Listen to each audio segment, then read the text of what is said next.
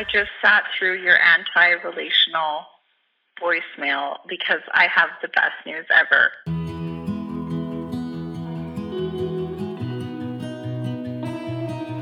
I'm doing a podcast. Oh my goodness, I'm dying right now.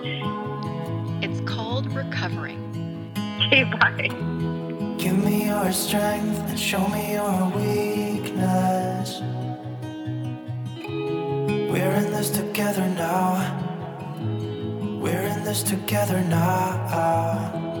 Give me your love and tell me your secrets. 'Cause we're in this together now. Yeah, we're in this together now.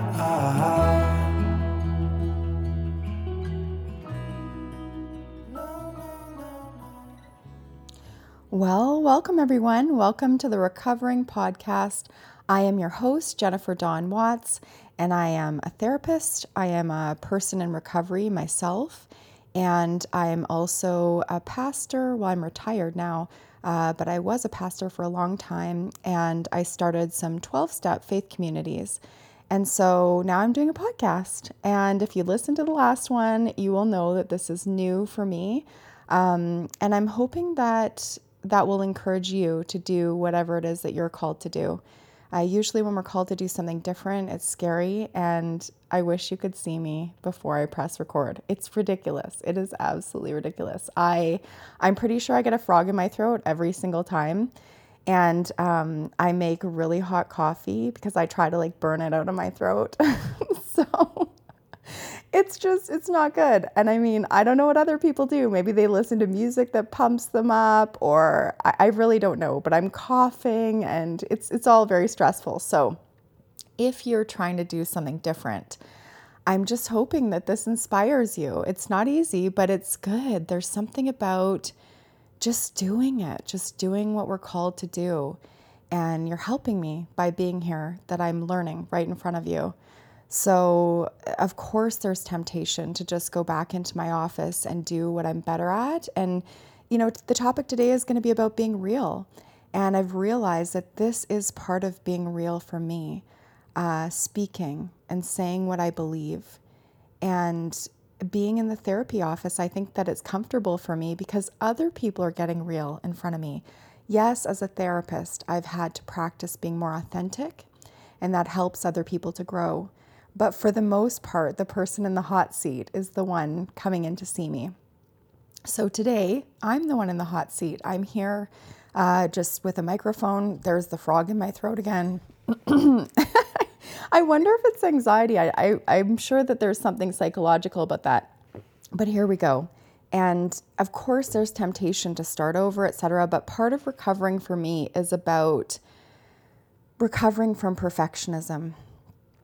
I think that ego would have us have everything be perfect, and it's like a show, and there's some sort of safety in that. But I can't preach about being real without being authentic in front of you. I mean, I just think that I would know again that I'm hiding. And so that's what we're going to talk about today. What does it mean to be real? How do you know when you're being real? How do you get more real? So let's do it. So first of all, real is rare. I have been looking around for it in the world. When I started to see it in myself and I started to be shown what that really looks like, I've realized that it is not something that's common. And so the moments that I see it, I am like, yes, that is someone truly being authentic. But it is so uncommon. And I think that solving some of the problems that we have boils down to, are we willing to be who we really are?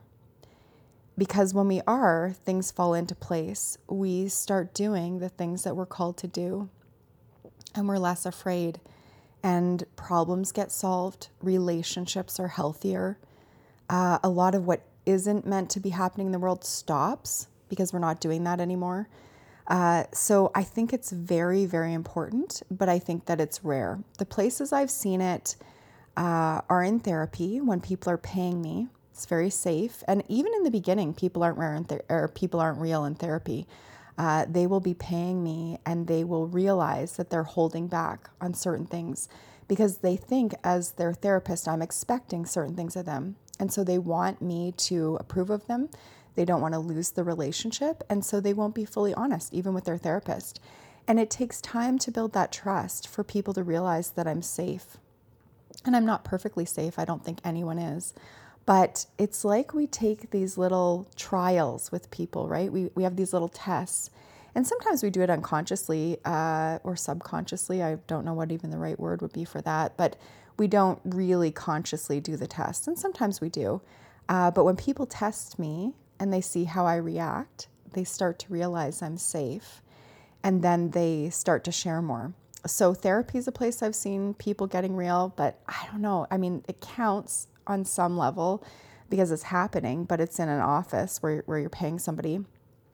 I've seen it in 12-step meetings, especially with newcomers.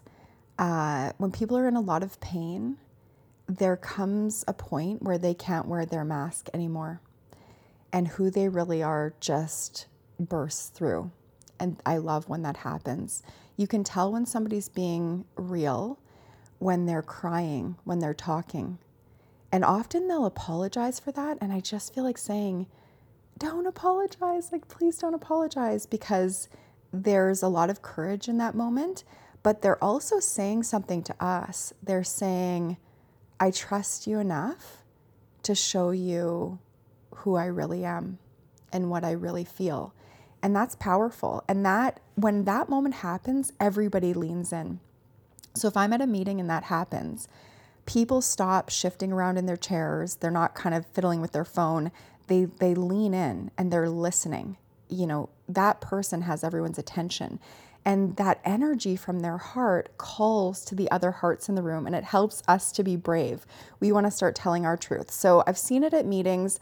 I definitely see it to some extent. I think that we have to use like a spectrum for real, because I don't think it's an either or. So I've seen people getting more real at meetings than in other places in the world. And that's why I love meetings, because it helps me to practice, but I also get to do it with other people. I've seen it in some site groups I've been a part of where we've been encouraged to be more authentic. I think if the leader is more authentic, that helps. It's a form of modeling, and so we follow suit.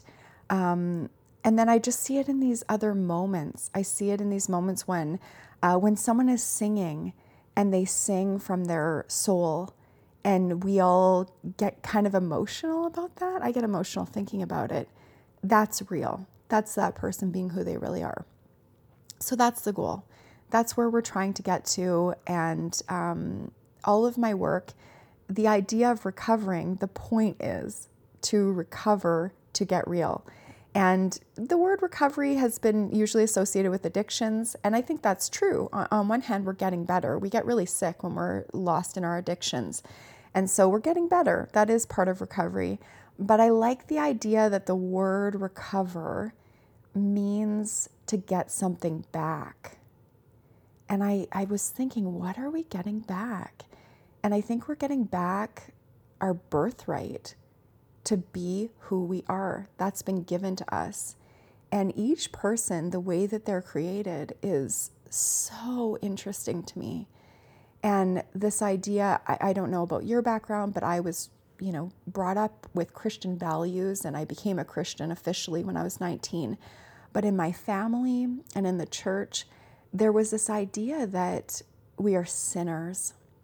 And if we can just accept that, I guess that would be step one in the church. And so there was this idea that if I could just hate myself enough and just own my stuff enough and just point out my flaws enough, that somehow I was being good. And I don't think that's actually true. I don't think hating on ourselves and pointing out our flaws is all that real. I think that sometimes that's another way that ego can be cunning, baffling, and powerful. And if I point out my stuff, then, I look like a good person. See how guilty I am? See how much I hate myself? I really own my stuff. But I don't think that's entirely what real is all about. And so recovery for me, even as a Christian, And I hesitate to use that word because I know that people have a lot of different ideas of what that means. So let's just say here we say Christian as we understand it. In 12-step they say higher power as you understand it. Let's just say Christian as you understand it. But how I understand Christianity and how I've recovered as a Christian has been to understand that who I really am deep, deep, deep down in my core is light and good and immortal diamond and unique and created for a purpose. And so when I'm doing all of that, that is what real is. And one of the words that gets confused with real is vulnerable. I've heard that word used a lot. And I don't know, I'm just not vibing with that word because vulnerable means you're at risk, like something bad could happen to you. And I get the idea that, yes, on some level we could be hurt. You could hurt me. The more real I am here, the more that you could hurt me because I'm not wearing a mask. I'm not trying to be something that I'm not. I'm trying to be myself. But I don't think you can harm me. I don't think we can be harmed. Again, I believe that we're immortal diamond inside. And there's something actually very powerful about being real and being integrated when my insides match my outsides and I'm being a channel, a vessel for good, and that light is shining through me and I'm grounded in my own space and I'm just telling my truth. I'm released from a lot of those other noisy things that try to stop me from doing that. So yes, I think that it feels vulnerable. I think that's one way that you'll know that you're being real. It feels risky. It feels vulnerable, but that doesn't mean that you are vulnerable.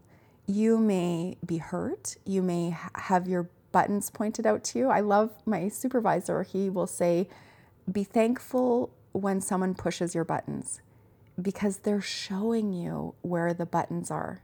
So that may come up for you and that might feel vulnerable, but so what? So you have to do some work in therapy. You have to do some work in recovery. You have to find some new friends. But yeah, I don't think that we are vulnerable. And I like to make that distinction. When we're becoming more real, we also learn to see better. We have eyes to see. And so as we're healing and as we're working through those buttons, we start to see what is true. And the healthier I've gotten, the more authentic I've gotten, I start to see that when people are doing those things to me, if I'm trying to be real and something's happening for them and they're biting back or they're poking at me or they're saying things, I've started to see that that's their stuff. That's about them. And I know that people will say that, oh, that's not about you, that's about them. People said that to me for a long time. I couldn't see it and I couldn't feel it until I did more of my own work.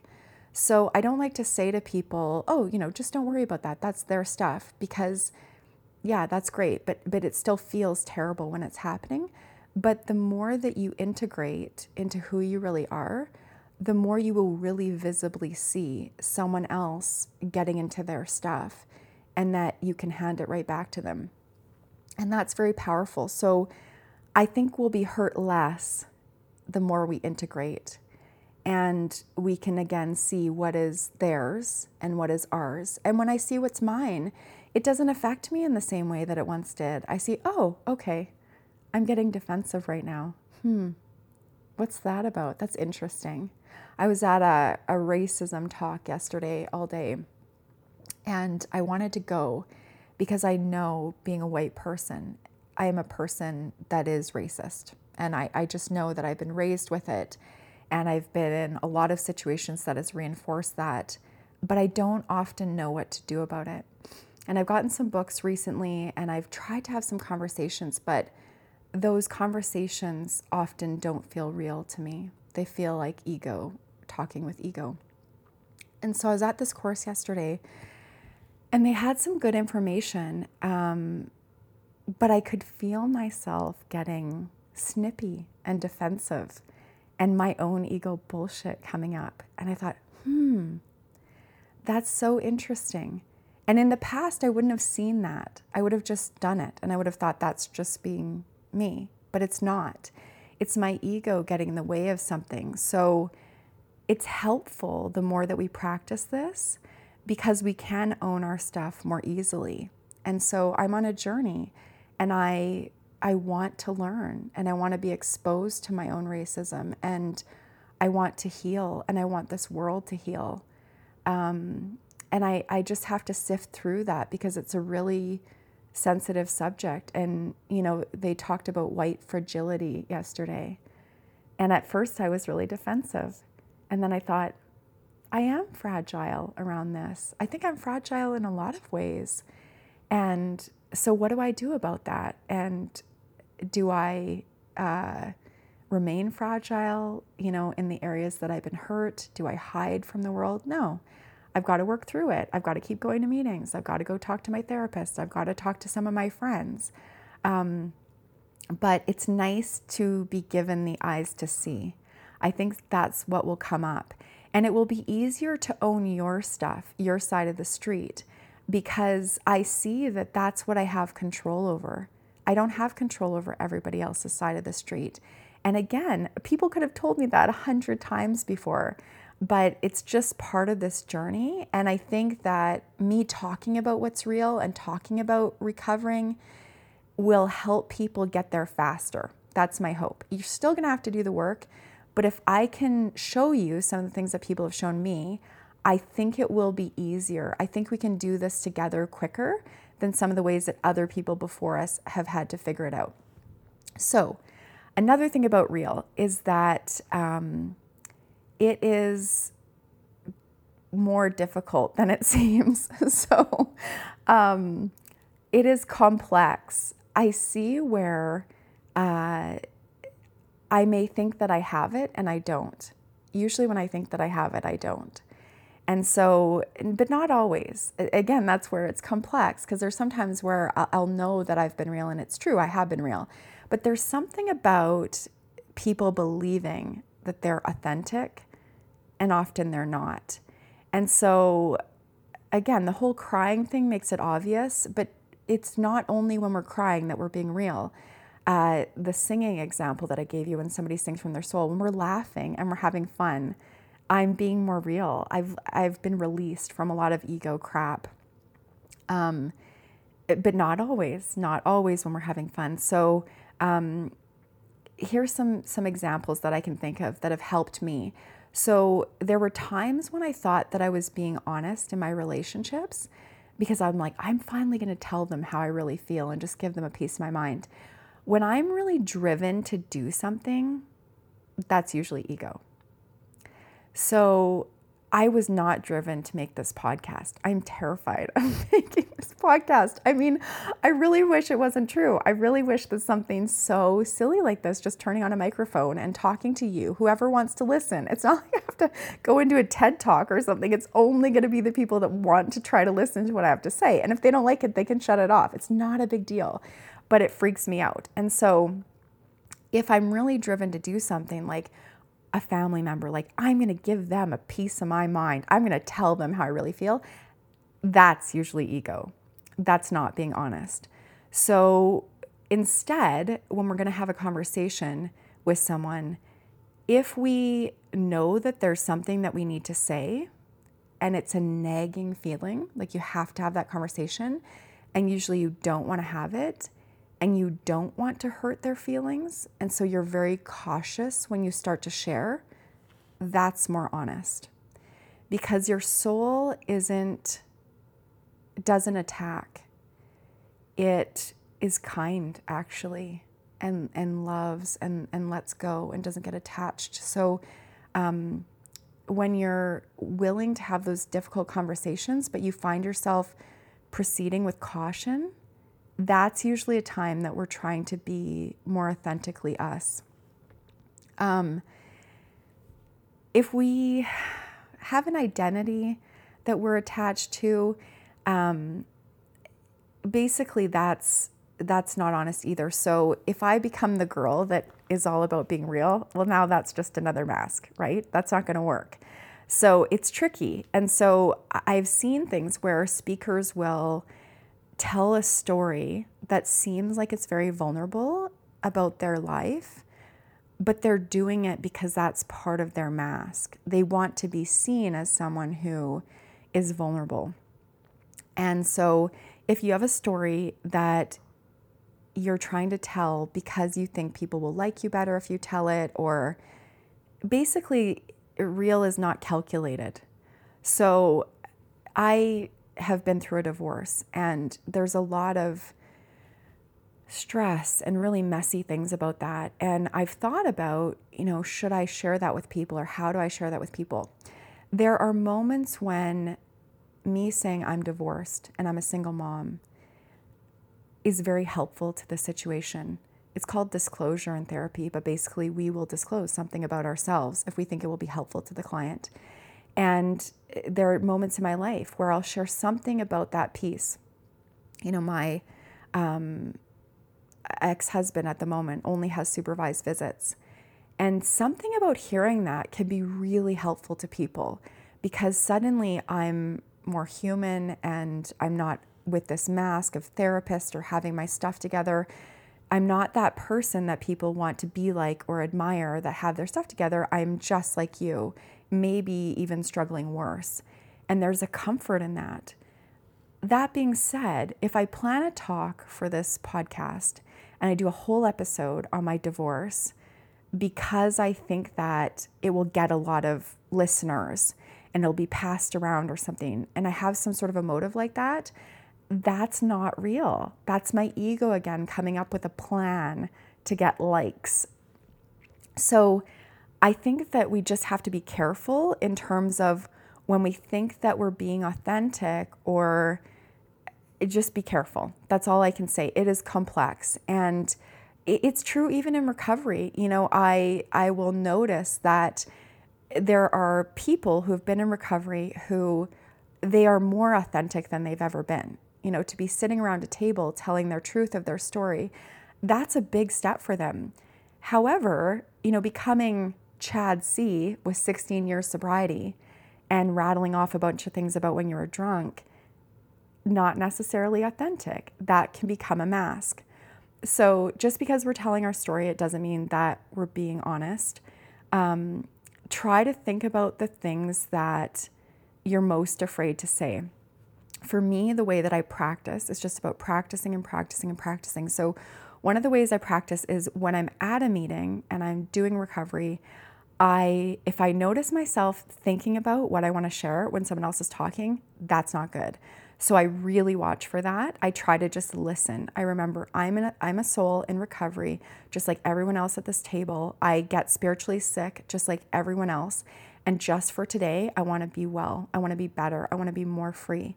So shut up and listen and just try to hear if one of these souls can carry the message to you. And then when it comes around to me, I try not to pass. For me to pass would be a false humility. Like, oh, I'm just going to listen for today. There's something in that for me that I realize I have this opportunity right now at this meeting for 3 minutes to try to come clean and to try to tell my truth. And so that's what I try to do. And doing my own therapy is also part of it, because it's not just at meetings. I have to make an appointment when I'm struggling. And again, I think I have this 1 hour. I have to tell the truth about what's going on for me. And sometimes you just need a safe space to hear yourself talk for a while. Sometimes you will start to hear your own soul and get in touch with yourself if you have a safe enough space. Especially for me, I'm an external processor, but I think that that's probably true for a lot of us, is that if we have a place where we can start to talk, my old sponsor used to say, sometimes you just have to hear yourself say it.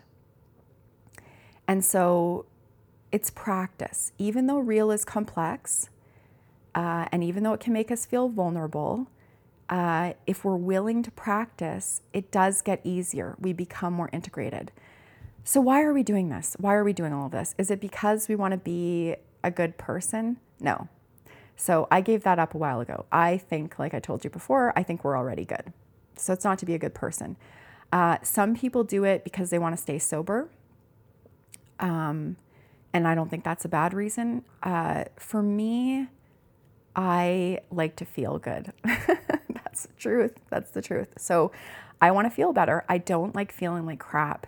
And my litmus test for feeling like crap is really sensitive. I've learned that. I have a very high bottom compared to some people. Some people have a low bottom and they can feel like shit for a long time before they have to make any changes.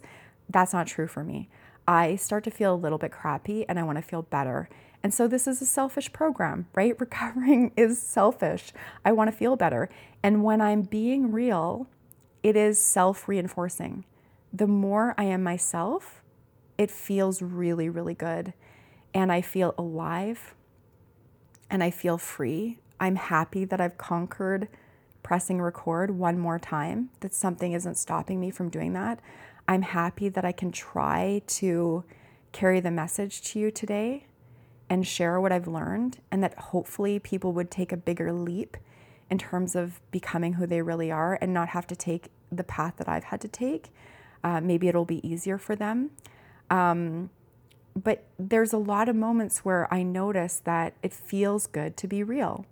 And so I think that's why people are obsessed with sex, because I think that those are times when we can be more real. We can be more of ourselves. It's hard to wear a mask when you're naked. You can do it. Lots of people do it all the time, but it's harder. And so when we try to be vulnerable that way, we start to see ourselves. When you are loving someone and giving to them and caring for them and trying to make them feel good, and when you're allowing yourself to feel good, that's real. And so that's one example. But like I said about the singing, that's another example. It also happens with other people. And when other people are being real and we're being real, so I think about times when earlier in my church background, when we would be singing worship and people would just forget about themselves. Eventually they would forget about themselves. And it wasn't always at church. There was times when people would have a guitar and there was a bunch of us, and I miss these times. I get tears in my eyes just thinking about it, but people would forget about themselves and they would be singing and they would be worshiping what is true and good and beautiful. And that's who we are. We're being ourselves in those moments. And so we're getting real to feel better, but we're also getting real to experience intimacy, true intimacy. That's where we're going with this. Because if other people can also be real around you, that intimacy is like, it's very hard to describe, but you'll know what I mean. I'm sure you know what I mean. So intimacy isn't sex. It is that space where I'm being real and you're being real and there's something happening between us. And it fills us up. I think our souls need that. And I think that the reason that people use whatever you use to medicate is because we're starving for that. If we could see our souls, I think if that's part of their food, many of them would look emaciated. And so we hide and we wear masks and we medicate and we isolate. And recovering is about reversing that. Recovering is about experiencing those times of real fellowship. And I think that's why people drink, because there's a chance when we drink that we can't keep up the game as long. We can't hide as much and our truth starts to come out. And we even do silly things around each other and it's okay. When we realize, I did silly things and you still accept me, that's powerful. It creates safety and we can keep going with this. So I don't think you have to drink. I don't think you have to necessarily sing worship songs. That's where I've experienced it powerfully. But I think that there's other spaces, lots of other spaces where we can do this.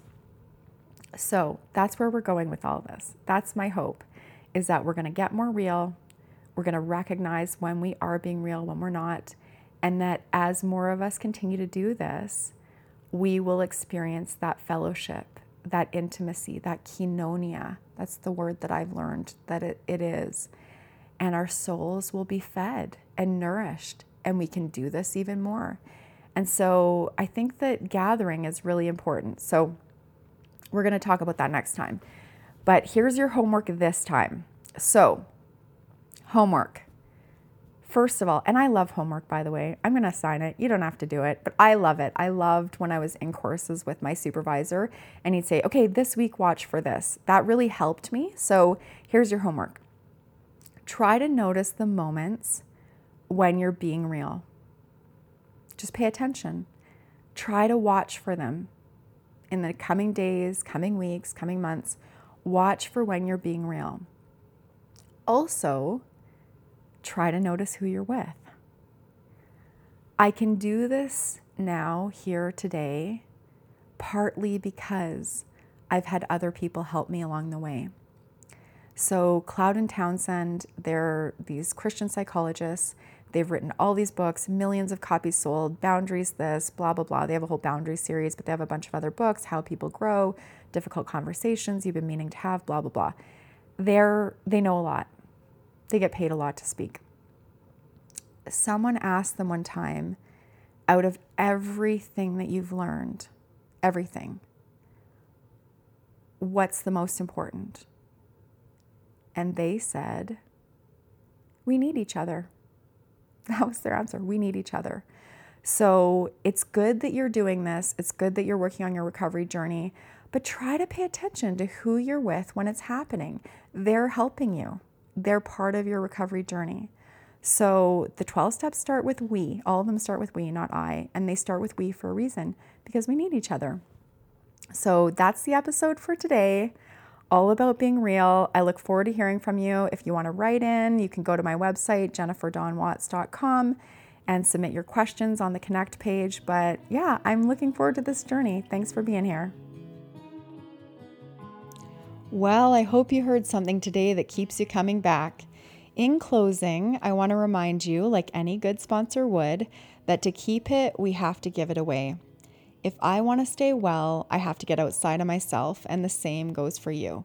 So, who do you know that needs this? Pass it on. Another way to carry the message is to host a meeting. It's easy, it only takes an hour, and in 12-step, if you can read, you can lead. For more info on that, go to qfaithcommunity.com. Thank you for letting me share with you today, and thank you for helping in my recovery. Let's do this together, one day at a time. Yeah, we're in this together now.